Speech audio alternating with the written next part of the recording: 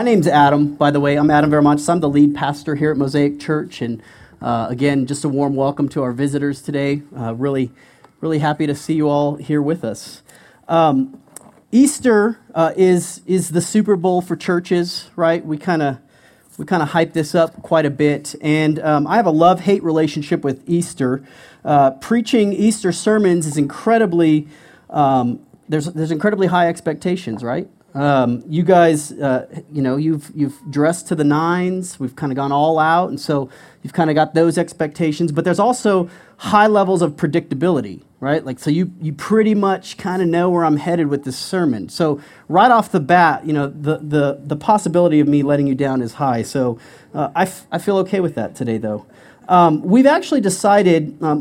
Easter can be a tricky thing. Sometimes you can pause what you're currently preaching and do something entirely different. But I've chosen to go in a different direction. We're going to stay with where we're at as a church. And so if you're with us regularly, you'll know that we've been working our way through an Old Testament book, the book of Exodus. If you brought a Bible, you're welcome to open that up to Exodus chapter 7. If you don't have a Bible today, no problem. I'll be reading the text out loud for us this morning. But we... I saw the passage kind of leading up towards Easter, and I thought, this actually works.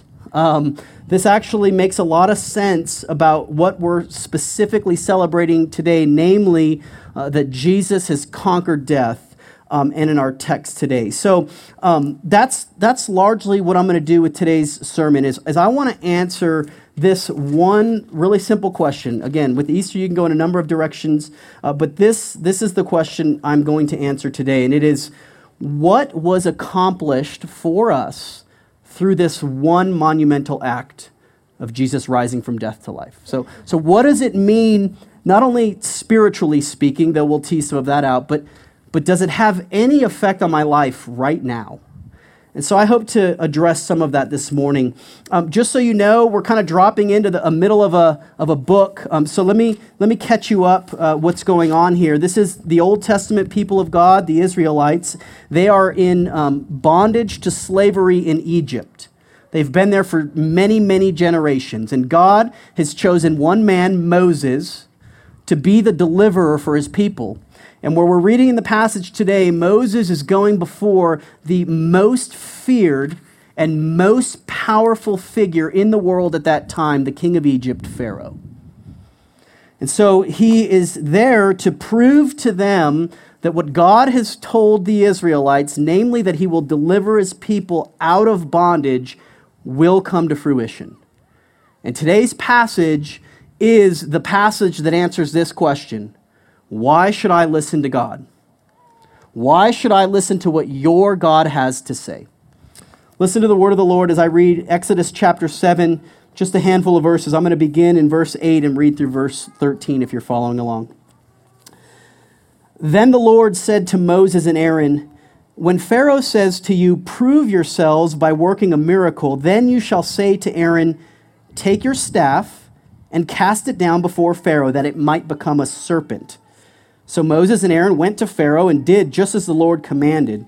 Aaron cast down his staff before Pharaoh and his servants, and it became a serpent. And then Pharaoh summoned the wise men and the sorcerers, and they, the magicians of Egypt, also did the same by their secret arts. For each man cast down his staff, and they became serpents. But Aaron's staff swallowed up their staffs. Still, Pharaoh's heart was hardened, and he would not listen to them, as the Lord had said. This is the word of the Lord. Let's pray and ask him to bless the preaching of it. Father, we need your help. We pray that you would take this ancient text from your scriptures and that you would make it alive to us, that you would soften our hearts to believe, and that you would help us to see clearly your Son Jesus through it. We pray these things in his name. Amen. One of the places that I go to understand people's lives is social media, Facebook, right? A couple of weeks ago, I put a little crowdsourcing poll out, and in fact, some of you participated. Thank you for that. A couple of weeks ago, if you're friends with me on Facebook, which, again, there's no problem with being your pastor's friend on Facebook, just so you know, but you will likely show up in a sermon. So a couple of weeks ago, I asked this as my status. I said, what are you most afraid of? And I wanted people's thoughts and feedback on what some of their greatest fears are in their lives. And in that post, there was a lot of interaction, which I'm grateful for. And it varied from like one extreme had to do with like creatures. Lots of mice and snakes and shark fears for whatever reason. So it was kind of, that was the other extreme. And then kind of the pendulum swung over this direction, and a lot of it had to do with death, right? The fear of losing children or death itself. And so kind of in between that wide gap was a variety of other things. And one of the other recurring themes that I saw in this crowdsourcing poll that I took was the theme of fear to fail. The fear of failure. See, fear has a very unique ability to control our lives. It's got this subtle capacity to take hold of us, and sometimes it's so subtle we don't even realize it's happening, but it has this capacity to dictate the way we live our lives. Some of you might remember, is in the early 2000s, a show called Fear Factor, Joe Rogan. Fear Factor was this incredibly, I thought it was an insightful show. I loved it. It was a show where people would face their fears, right? And they would like, some of the ones that I remember, I mean, they would jump out of helicopters. They would lay down in like a bed full of snakes to confront their fear of snakes. Yeah, it was pretty wild. But I loved about that show at the very beginning, if you remember the show, at the very beginning of every show, Joe Rogan would say something to the effect of, "I'm Joe Rogan, and this is Fear Factor. The attempts that you're about to see, the stunts that you're about to see attempted are done by trained and supervised professionals." And then this line, I loved it. Every time they would say, "These should not be attempted by anyone, anywhere, anytime." Did you hear that? Facing these fears should not be attempted by anyone, anywhere, anytime. See, I think that actually ought to be the great disclaimer of the Bible. In fact, today, as we look at this passage, I think the disclaimer of facing your fears on your own should not be attempted by anyone, anywhere, anytime. Listen, today's passage speaks to the unique nature of how Christianity uniquely confronts our fears. Our deepest seated fears in every single heart gathered here today is uniquely addressed by Christianity. And why is that? There is no other worldview, philosophy, perspective, or religion that addresses fear like the God of the Bible does, and here's why. The God of the Bible directly addresses our fear by becoming a man for us and conquering our fears on our behalf. Today's passage, it actually highlights, in my opinion, two of our greatest fears. I think collectively, these two fears summarize your life and my life. Here they are. If you're note takers, you're going to want to jot this down. Fear number one, that God will fail you. Fear number two, that you will fail God. Let's talk about fear number one, that God will fail you. In this passage, Moses and Aaron are before, again, one of the most influential figures at the time, the one with seated authority and power, and they've been brought there to show evidence that their God has authority. Right? Why should I listen to your God? And God has given him this great magical act where Aaron would take his wooden staff, throw it on the ground, it would become a snake. And that would seemingly convince this Pharaoh to see the authority and power of this God.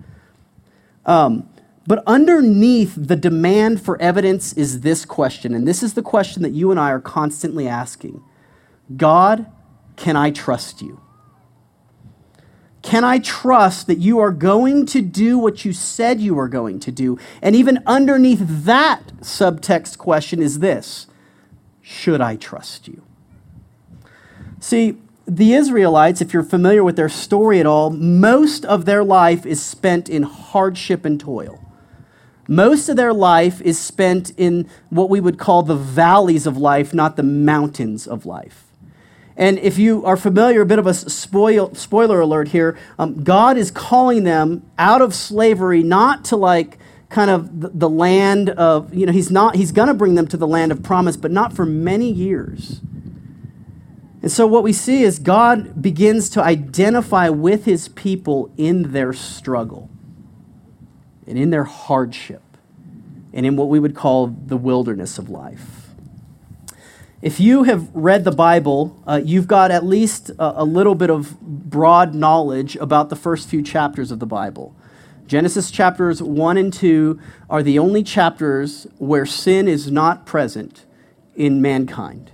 And we see this ancient lie come up that has been stirring in your heart your entire life. And it was the lie that was told to our first parents, and it's the lie that's told to us, and it's this. It's the whisper that says, did God really say that? Can God really be trusted? Should God really be trusted? It was the ancient lie of the serpent. And here is our response to that. I think gathered here today in this crowd is a variety of people. So let me see if I can find a few of you out. Some of our responses to our doubts about God's trustworthiness sound like this. Well, God has commanded that I not do certain things, and so certainly the storyline of my life ought to be one of misery. In other words, God is most happy with me when I'm most miserable. Oftentimes, this stripe of person is highly religious or moral. In fact, they feel as though their very act of denial would be the thing that would close the gap on God's trustworthiness. God wants you to be miserable. Or maybe that's not you. Kind of the other direction is somebody who says, God certainly wants me to be happy, and he wants me to find that happiness anywhere I can find it. And so this person is restless and searching continually to the point of exhaustion. And so this is the flavor of this idea that God will fail you, so you might as well just do what you want. But there's another way. There's the gospel way. And the gospel way says that the most fruitful resource for you to find happiness is to delight in the God who made you. And that doesn't look like what we oftentimes want it to look like, because do you know where God is taking his people next? Spoiler alert, when you're coming back for following Sundays, he's taking them to the wilderness. He's taking them to hardship. He's taking them to the low places of their lives. And so the framework for their happiness is built in the wilderness. God, can you be trusted? Will you fail me? He's going to answer that, but let's table that kind of till the end. Let's talk about fear number 2, that you will fail God. We've got 2 young boys, an 8-year-old and a 6-year-old. And one of the greatest sources of joy, earthly speaking, in their lives and in our lives has been our trampoline.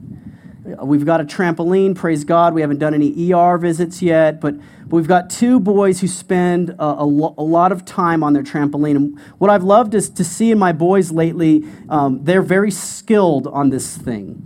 And they will call us out oftentimes to watch them jump on their trampoline, and they'll show us their, quote, moves.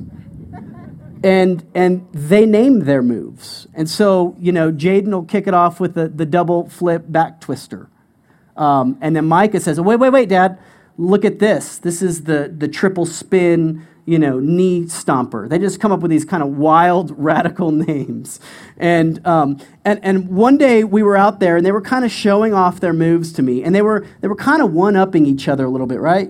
The sibling rivalry thing. But then across the wall hopped our 10-year-old neighbor, Daniel.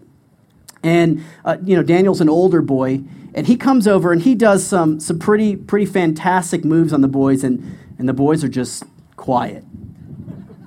Right? Like, you can do this too? Like, he doesn't even have a trampoline, and he can do things beyond what they even realized. That feeling that I saw in my boys, that sinking sense of confidence, that little bit of inner doubt, and maybe even just intimidation that they were feeling right there, is probably what Moses and Aaron were feeling right here. Like God had given them this extraordinary thing that a wooden staff would turn into a snake, and they thought, here it is. And they did it. And if you read the text, verse 11, Pharaoh told his wise men and sorcerers to do the same thing, and they did the same thing. And you can almost hear the record screech, right? Like that wasn't how it was supposed to be. And so there's not much in the narrative. This is a written narrative, but I got to imagine God in his wisdom and humor probably let that tease out for a minute. Like he might have let the snakes just kind of play for a minute and just kind of sat back and watched Moses and Aaron, because what would that have produced in them? I mean, I know what it would have produced in me. Well, I better kind of show them a little something more, right? I better come up with something a little bit more to show them. And so what we do as humans is we try to do what it seems like God can't do. And so we, especially as westernized Americans, we pick ourselves up by the bootstraps and we will show them. And the problem with that is there's this underlying fear under all of it that it will never be enough for God. And so our tendency is to do two things: either try really hard or stop trying at all. We try really hard to close that gap and to earn, and like Brian was suggesting in our confession, almost to provide this cleansing for ourselves that we cannot do, or we stop trying altogether. And we say we're a failure. There's nothing I can do to close this gap. Some of you are here today, and there's this soundtrack playing in your head. I mean, especially on a day like Easter. A day where we clean up, and we put our best face on, and we come, we do the kids thing, but there's still this pain in us. And the pain is this nagging sense that God is going to stop tolerating you. Like the soundtrack of our lives oftentimes is, how much longer will God put up with me? And verse 12, what God does by allowing Aaron's staff to swallow up their staff begins to show us the beauty of what we celebrate today. See, the message of Christianity says this, that you are far worse off than you ever even imagined, but you are more deeply loved than you could ever even dream. That is the message, that is the core component of the message of Jesus Christ, that he came as a man to face your fears. So Jesus, the Son of God, comes and he experiences what you and I experience: pain and loss and suffering and even doubt. And he sees and he experiences all those things. He comes under the shadow of all of God's demands. Everything God would ever require of you and I, Jesus took on himself, and he walked perfectly in those. Like, he didn't falter at any point. He was flawless, blameless, above reproach. And not only did he live that life, but then he willingly crawled onto a torment device, onto an execution device, the worst one in perhaps arguably the history of the world. That Jesus comes and he bears the penalty that should have fallen on lawbreakers like you and I. Like, that's what we justly merited through our refusal to obey. And then the silence of Saturday and the joy of Saturday is this: the law no longer holds sway over you. The law is silenced because Jesus has now killed it.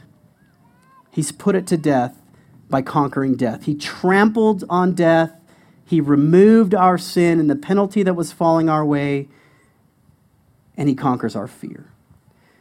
Let me just conclude with just observing in this passage what Pharaoh's response was to all of this.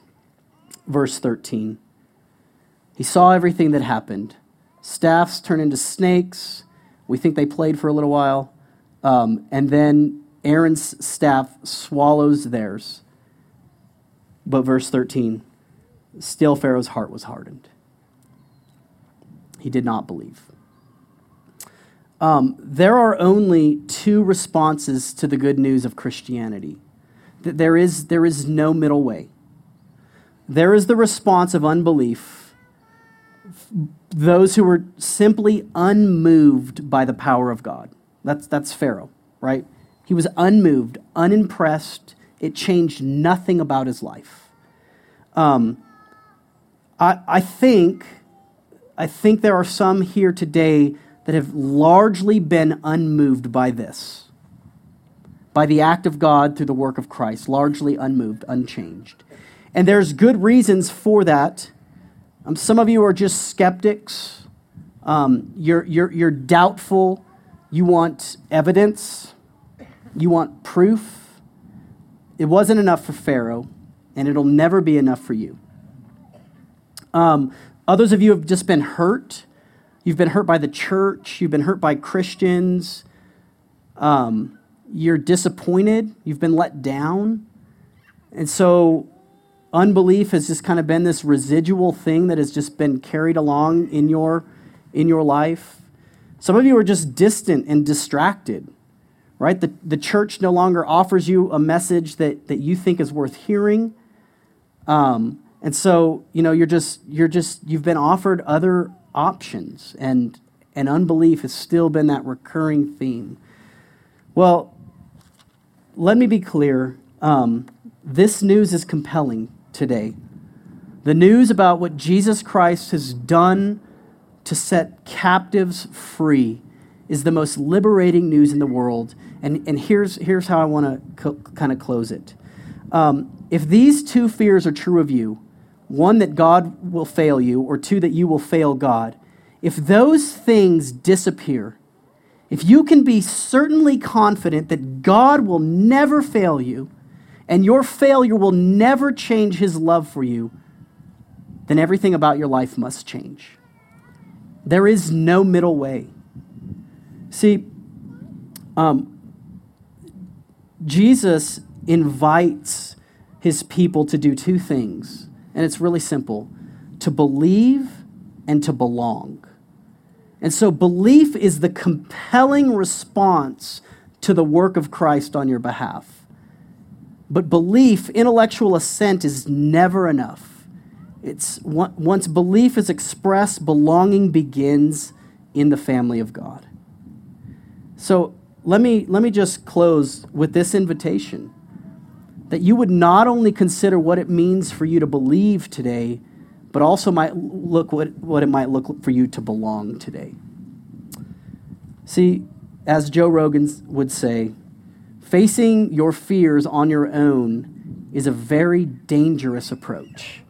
This should not be attempted by anyone, anywhere, at any time. Consider that an invitation today. Let's pray together. Father in heaven, we continue to be drawn in and compelled by the mercy that you've shown people like us who do not deserve it. Lord, we pray that you would make it very real and clear to us the extent of your love for us as shown to us through your Son, Jesus. Lord, I pray for any here today who are, maybe they're here just out of obligation or family duties.